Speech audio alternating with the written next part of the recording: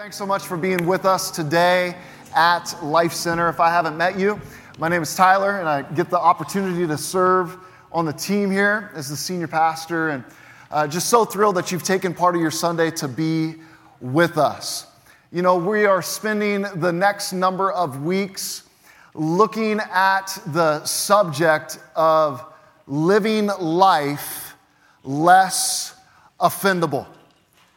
How many of you, if you could be like 10% less offended next year compared to the year behind you, that would be a good thing?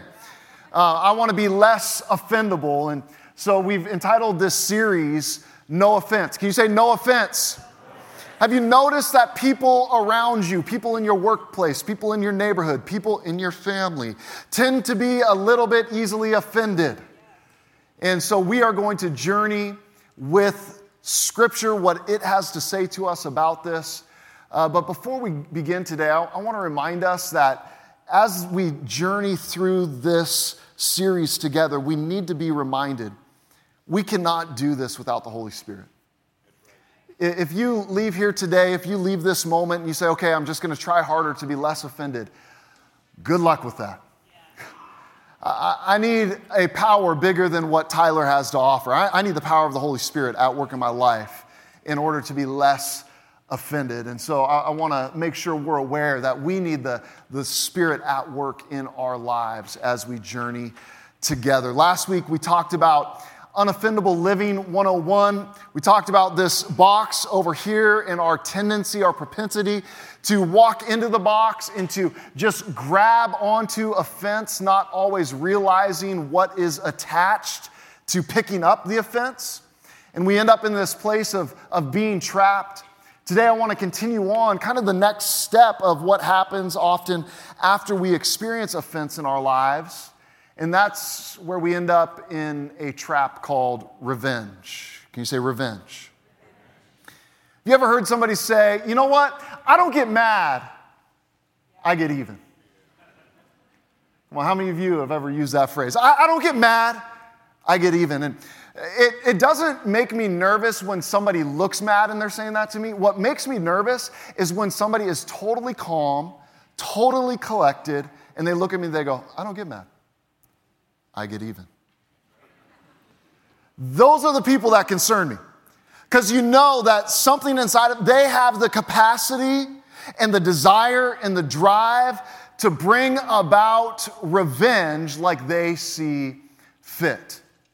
Let's be honest, all of us, we engage in the work of revenge from time to time. And sometimes revenge goes right, or at least we think it does. You know, an example of this is usually when the snow falls here occasionally in the Pacific Northwest. I'll be doing something, I'll be outside, and one of my children will have the audacity to make a snowball and throw it at me. And as that snowball tags me, I look at them with a calm demeanor, and I just do this. Because I will spend the next number of minutes or hours plotting, planning, scheming for not just a good moment, the right moment. And what they will receive is not a snowball in return. Oh, no, friends, no. What they will receive when they least expect it is dad running, tackling them, bringing their face into a pile of snow, and not stopping there. Why? Because there is more snow that needs to be scooped up and put down in between their coat and their skin to remind them, don't you ever think about throwing a snowball at your father. I will always be bigger than you. I will always be stronger than you, and I am good at revenge in Jesus' name. And yet often what happens is I end up, even though I brought some payback, I end up paying for that later on. There's some tears, some frustration. There's other pranks that end up coming my direction. You see, I think revenge went right, but let's be honest, revenge, when we engage in it, it rarely goes right. You ever experienced revenge going wrong? A number of years ago, I was a youth pastor, and I was working with our junior high students. We did this big move-up pool party for fifth graders who were coming into sixth grade. And we had all these parents. It was August. It was just about the start of the new school year. And so excited. And one of our incoming fifth graders, her name was Roxy. And she had the audacity to shove me in the pool when I wasn't ready. And now I'm soaking wet. Parents, junior high students, adult leaders, and I looked at Roxy and I just did this. And I was waiting for the right moment.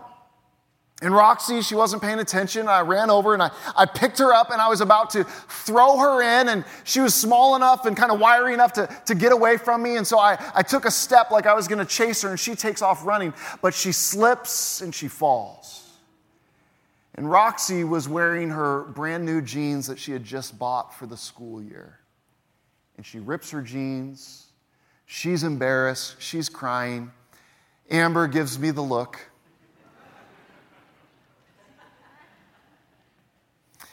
And what happened was, now that Roxy is crying, I feel bad. I feel kind of ashamed of what just happened.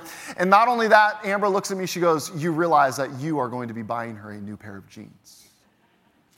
You see, I engaged in revenge. The revenge went wrong, and I still ended up paying, even though I thought I was paying her back. That's often how the trap of revenge works in our lives. We've got to be aware of this. Why? Because if we are on this journey of living unoffendable, we got to pay attention. Because once the dynamic of offense takes root in our heart, we begin to take steps towards this next trap called revenge. I've been hurt, I've been wounded, I'm upset, something needs to be done about it, therefore it must be revenge. Brant Hansen made this statement in his book, Unoffendable. He said, "Perhaps a big part of being less offendable is seeing the human heart for what it actually is. Untrustworthy, unfaithful, prone to selfishness." Okay, got it. Now we don't have to be shocked. Isn't it funny when we're so amazed, we're so shocked that people have a bad day? Now, we're okay with us having a bad day, but we often lay on other people this unrealistic expectation that we ourselves, we know we can't live out, but we want everybody else to live it out. And then when they don't live it out, we get offended. We get frustrated. They say the wrong thing at the wrong moment. They use the wrong tone. They're having an off day, and we pick up that offense. And if they don't deal with that offense like we think they should, then we move towards the trap called revenge. Can't tell you how often I'm expectant of others to live at a level that I know I'm not capable of living, but I kind of demand it of them. What about you? See, the reality is when people fail us, we get hurt. And that hurt leads to this dynamic called offense in our lives. And offense, it leads us to the foot of a dangerous trap called wanting to take revenge. And revenge often is the next step after offense has taken some territory in my heart and my mind. Dallas Willard, a famous writer, theologian, he made this statement: "Whenever we take offense, it's because we believe our kingdom has been invaded." Somebody took some territory in our lives, they said something, and therefore, man, I'm not okay with this. That's not how it works in my kingdom. We get frustrated, we get agitated. I want you to think for a moment about the progression of revenge, and specifically for those of us today who are followers of Jesus. In other words, we believe this message of the gospel that God has done for us what we can never do for ourselves. You see, here's the journey of what revenge actually looks like and what the root of it is. The root of revenge is this: I was wronged. I was wronged. And because I was wronged, now I'm offended. So I was wronged, and being wronged isn't right. Can I get an amen? There's never a point in your life where you were wronged, that was the right thing. Being wronged isn't right. But here's where we make this shift in our lives. And to make it right, somebody's got to pay. To make it right, somebody's got to pay. And the payment that I will accept is revenge. That's the pathway of how this works in our lives. I was wronged. Being wronged isn't right. In order to make it right, somebody's got to pay. And the one payment that I will accept is this thing called revenge. And here's why we have to be aware of this dynamic. Because for those of us who are followers of Jesus, but we walk down that pathway, understand that is the anti-gospel. I was wronged. And being wronged isn't right. And somebody's got to pay. And the only payment I will accept is revenge. You see, that is the opposite of the gospel. Because let me remind you what the gospel says. God was wronged by my sin. And being wronged isn't right. And to make it right, somebody had to pay. But understand, the payment that God accepted, it was Jesus' sacrifice. And as followers of Jesus, we need to understand that, because if we've been marked by the gospel, then living out a different gospel is incredibly dangerous territory for our souls in our lives. Demanding repayment from other people. Demanding the very thing that God in His grace has set us free from. We have to pay attention. We have to be aware of this. You see, God, instead of taking revenge on me, aren't you thankful that God did not take revenge on you? God, instead of taking revenge on me, what did He do? He worked towards reconciliation and redemption. Not revenge, reconciliation and redemption.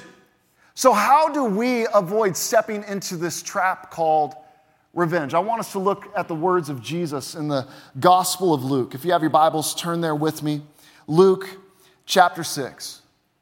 Jesus says these words, "But I say to you who listen, love your enemies. Do what is good to those who hate you." To those who hate me, Jesus? Yes, to those who hate you. Bless those who curse you. Pray for those who mistreat you. Now, so far, in just a few words, Jesus says this: do good, bless, and pray. And by the way, the people who are receiving the do good, the bless, the pray, they don't deserve it. These are enemies. These are people who have cursed you. These are people who have mistreated us. Do good, bless, pray. This is where we so often look at the words of Jesus. Have you noticed? Maybe you do this. We treat some of Jesus' words as if He was being literal, and then other words we treat like, oh, He didn't really mean it that way.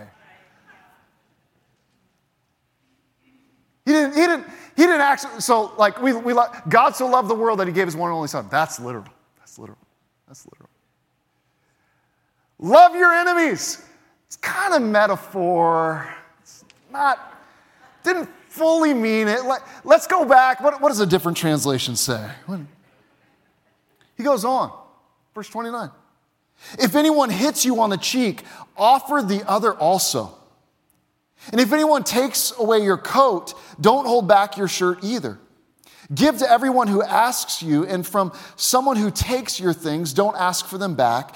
Just as you want others to do for you, do the same for them. In other words, the same grace that we want to receive from others when we have a bad day, when we woke up on the wrong side of the bed, when we thought we were saying the right words, but they came out a little bit wrong. I know nobody's ever had that issue in their life.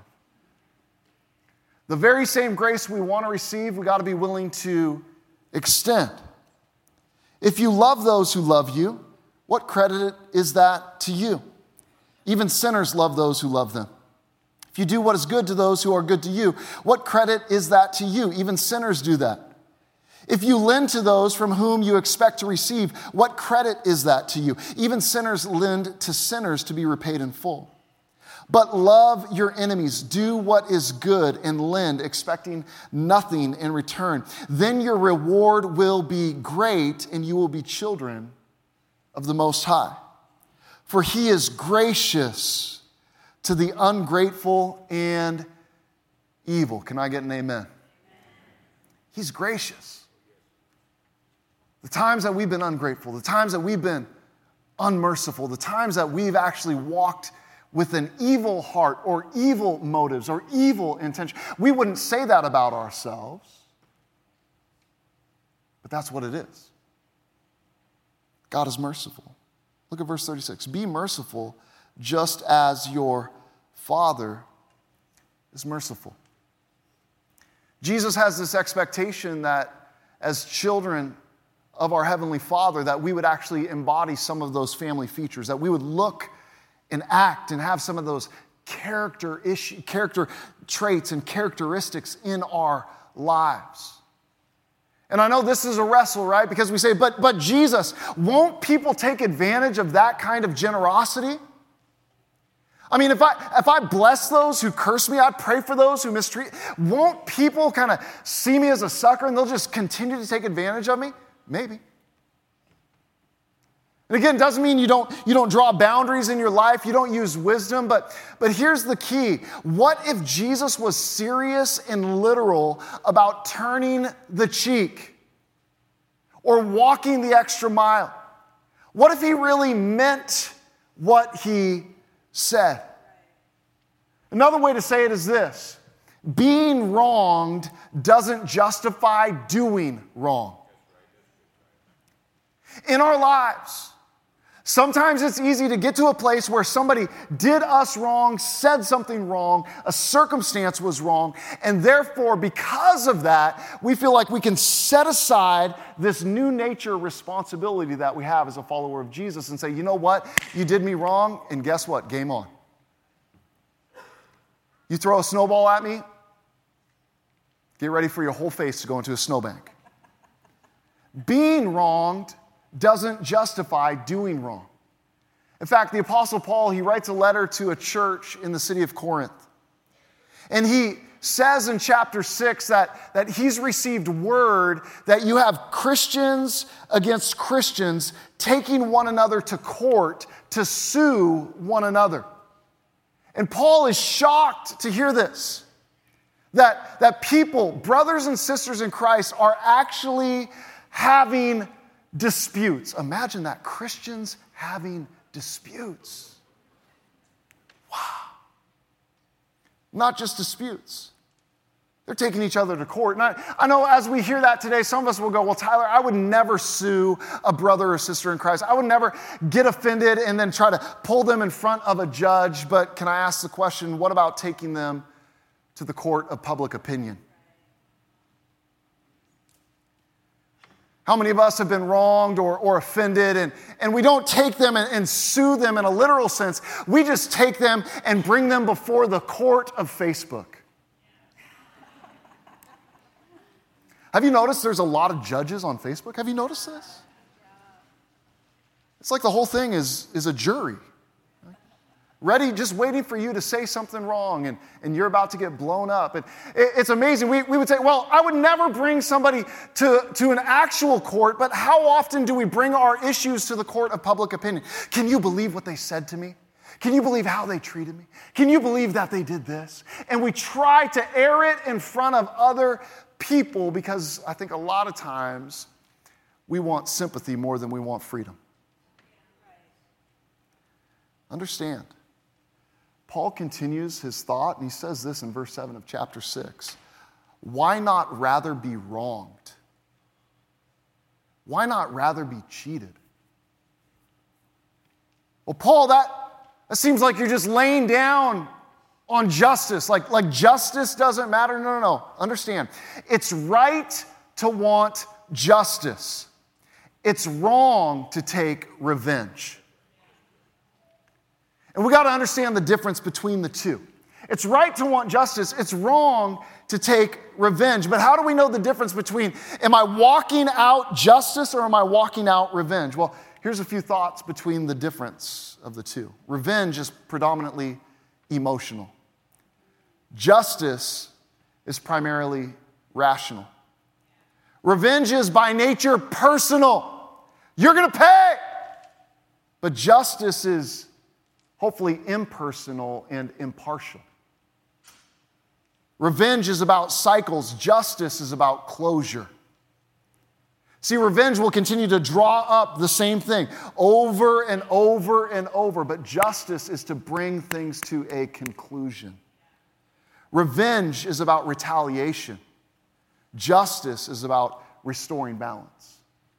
We need to be aware of these dynamics. And let me dig in here for a bit, because many of us assume we would never actually take revenge. Some of us today, we're thinking about this concept. We're going, well, Tyler, that's all great in theory, but at the end of the day, Tyler, I'm not going to go out and slash somebody's tires because they did something mean to me. Tyler, I'm not going to smash out somebody's window just to pay them back. And here's the dynamic. We might not actually think we're going to do something. Now, some of us will think about it. Some of us will daydream about it. Some of us, we would actually plot out what it would look like and sound like and feel like to bring revenge to that situation. But then we say, well, I would never actually do anything like that. But understand, there's a difference between active revenge and passive revenge. Many of us, we would never actually engage in active revenge, but many of us, we are pretty proficient in passive revenge. And this is important because much of Jesus' teaching in the Sermon on the Mount, it deals not just with external actions, but internal motivation. All of us, part of our human condition, we enjoy plausible deniability. So when it comes to revenge, well, I don't want something bad to happen for them. I just want them to suffer a little bit. Plausible deniability. I'm not gonna do anything. I just want to see them squirm. What goes around comes around. I just want a little bit of revenge. See, though it's not active, understand it's still revenge. Let me unpack what some examples of passive revenge might look like in our lives. Gossip. Slander. They are such a jerk. Yeah, I can't believe that. What about this? Ignoring. Shunning. Being passive aggressive. Come on, how many of you, that is your spiritual gift? You are a passive aggressive person. Somebody just raised their spouse's hand for them. That was amazing. Passive aggressive. You see, I would never take revenge, but how many marriages we are very good at giving the silent treatment? Well, I'm not taking revenge. I'm just slapping them with silence. Over and over and over and over again. I'm not taking revenge. I'm just creating space. Are you sure? There's a difference between active revenge and passive revenge. What about building sides? Kind of misery loves, right? So I'm miserable because I'm offended about that person, and I'm going to get you back, and so I'm going to poison all of these other people to let them know how big of a jerk you are. This doesn't happen, does it? What about choosing to stay stuck or being unwilling to move forward or move on?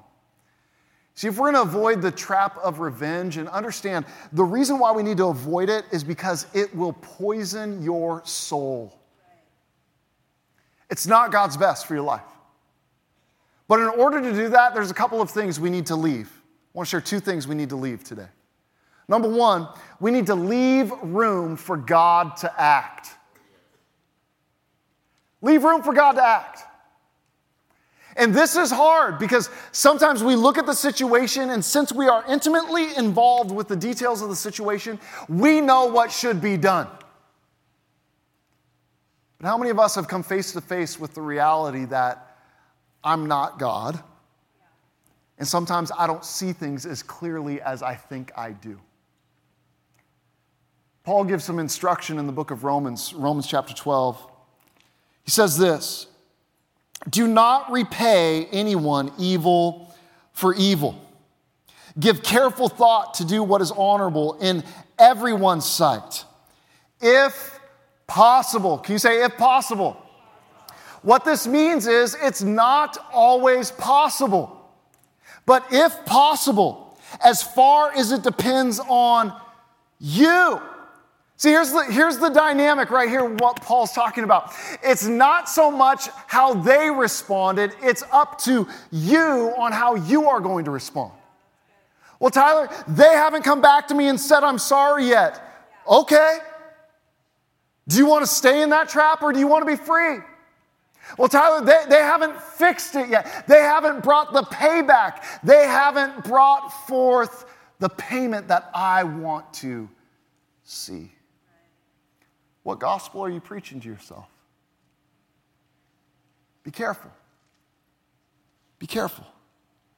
It says, if possible, as far as it depends on you, live at peace with everyone.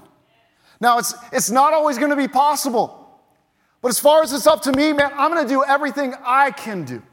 I can't control the other person. And let's be honest, this is where we get into a trap sometimes because we get frustrated that we can't make the other person change. But how many of us realize we can't even change ourselves sometimes? Another message for another day. Verse 19, friends, do not avenge yourselves. But it's so sweet when you do. No. Friends, do not avenge yourselves. Instead, leave room for God's wrath, because it is written, vengeance belongs to me. I will repay, says the Lord. But if your enemy is hungry, feed him. If he's thirsty, give him something to drink. For in doing so, you will be heaping fiery coals on his head. Some of us right there are like, fiery coals. Oh. Hang on to that thought, because I could feel it in the room. I could feel it online. Some of you are like, that's how I get my revenge. I'm going to act like I'm doing good things. And then my doing good things is going to be the revenge. No. Stay with me. Verse 21, do not be conquered by evil, but conquer evil with good.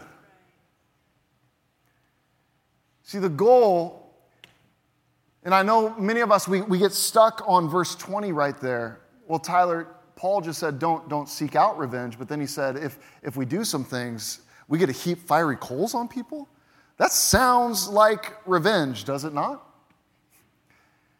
We've got to understand the context. We're not doing those things so that that person will experience that. No, it's actually living out the character, the expectations that God just expects from us, that individual ends up experiencing conviction. Not that I'm trying to create conviction, but as I live free. Because the more that I can freely bless somebody who they are frustrated with me or there's tension, the more that I can just love and serve and give and bless, and I'm walking in freedom, they get ticked. Now, I'm not doing it to tick them off. I'm doing it because I'm free. I'm doing it because it's the right thing to do. I'm doing it because it's exactly what Jesus did for me. An enemy because of my sin, but now a son because of his grace. Understand, it changes everything when we leave room for God to act. Why? Because we have to remember, God is better at changing people's hearts than we are. Because at the end of the day, I have a hard time changing my own heart. What about you? So we've got to leave room. We've got to leave room for God to act. We've got to leave room for him to step in. And we can't forget an important truth that a wise person once said. You want to know how to have less enemies in your life? Here's the key. The best way to get rid of an enemy is to turn them into a friend. Turn them into a friend. Love and serve and bless. Not so that they get scorched by the hot coals. They're going to have to bring that on themselves if they get frustrated. That's on them. I am free. I'm going to be free to love and to serve. And so those who I see as enemies, what happens if I begin to see those who I see as enemies and begin to treat them and love them as a friend? It's amazing how much freedom we experience in that. We've got to leave room for God to act. But second, I want to encourage us to leave others out of it.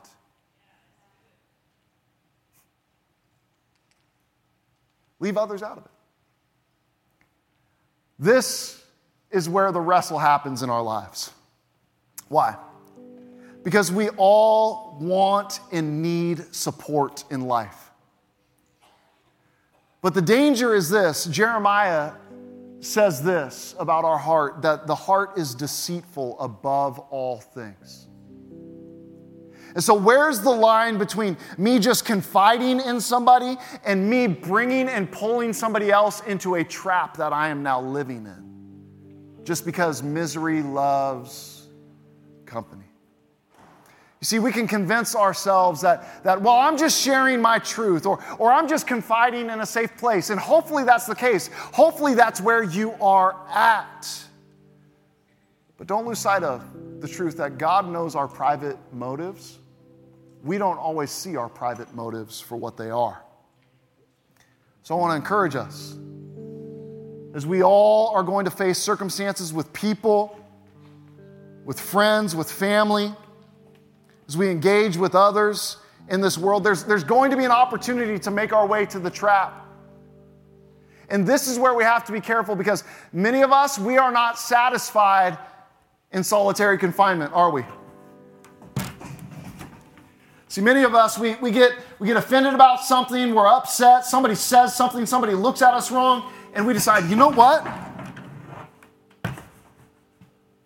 I need some support. Some people need to hear about this. So Pastor Andy, come here. Michael, come here. Come on, run. Yeah, run, faster. Colby, run, come on. All right, come here.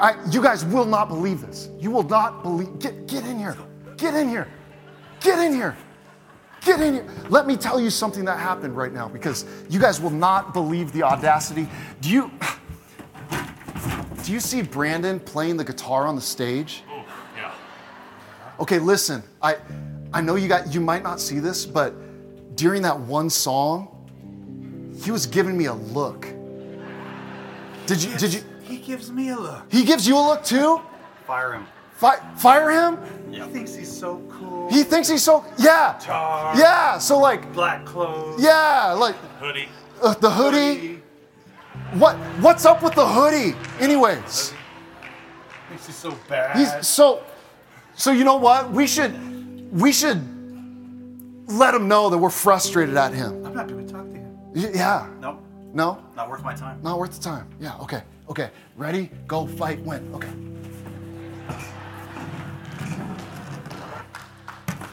All right. Just act normal.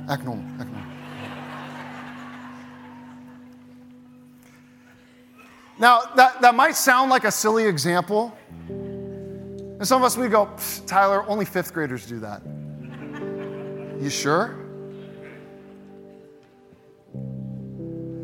Because here's the problem with what just happened. They were not even a part of it. I was the one who was trapped. They were not even trapped. But because of my own frustration, my own offense, my own problems, I needed others to, I needed to kind of mount my army of offense towards probably one of the least offensive people I've ever met in the world, Brandon. Like, Brandon's the sweetest guy. But it's interesting how quickly we justify pulling other people into our mess. You know, Proverbs chapter 26, verse 20 says this: without wood, a fire goes out. Without gossip, a conflict dies down. How many of us were still in the middle of a conflict, and it could have been over months ago, years ago, decades ago? But the problem is people keep talking about it. People keep bringing it up. People want to pull you back into the box, or you keep pulling other. Can you believe it? I still can't believe it. How dare, and we, it's like, dude, take a breath. Leave others out of it. Leave room for God to act. If you want the conflict to die down in your life, stop throwing logs on the fire. Move beyond it. Think about Paul's words. Why not be wrong? Okay, they said something mean to you. Have you ever said anything mean to anybody else? It's okay. Let it go. Move on, move forward. Proverbs 16, verse 28 says this: a contrary person spreads conflict, and a gossip separates close friends. How many families and extended families, they've experienced fracture over the last number of months because messaging that goes around instead of going to the person who maybe is the source of the issue. Everybody's talking to everybody else but the person who's the problem. And the conflict doesn't go away. No, instead, it separates close friends. Chapter 17, verse 9 says this: whoever conceals an offense promotes love, but whoever gossips about it separates friends. See, how dare me if I had something, again, hypothetically, would never happen, but if I had something against Brandon, I need to deal with that with Brandon. But how many of us, instead of dealing with the person, we pull other people in? Because again, often we want sympathy more than we want freedom. But if my thought is, well, I was wronged and being wronged isn't right, and because it's not right, somebody's got to pay, and the only payment I will accept is revenge. Friends, we have to stop. We need to do a timeout. We need to preach the gospel to ourselves once again. Because the gospel is this: God was wronged because of my sin, and wronging him was not right. And because of that wrong, someone had to pay. But I'm thankful that someone wasn't me. It was Jesus.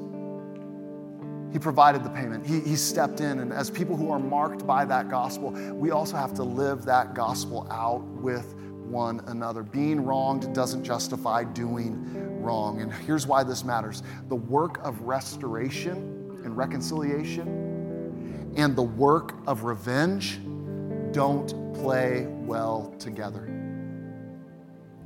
It's hard to be reconcilers when we want revenge. And God has called us to be reconcilers with one another. Come on, today around this room, can I invite you to stand to your feet? Those who are watching at home, would you stand as well? I want to say a word of prayer. We're going to sing this song, part of the song, just one more time before we have some final instructions before we're closing today. But Jesus, we need your help. Holy Spirit, we need your help to avoid the trap of revenge. Being wronged doesn't justify doing wrong. So help us to live as free people, free from offense, free from seeking out our own revenge. God, I pray for those who today, they need to say yes to you. They need to embrace the gospel. God, thank you that you didn't take out revenge on me, but you stepped into the place, the payment, the penalty that I deserved, and you took it upon yourself. What an incredible good news. Jesus, thank you for setting us free. And I pray for those who today, they need to embrace that to become their own story. I thank you that Scripture says, if anyone is in Christ, they're a new creation. The old is gone, the new has come. We thank you for your love and how you meet us. In Jesus' name we pray. Amen. Come on, let's sing this.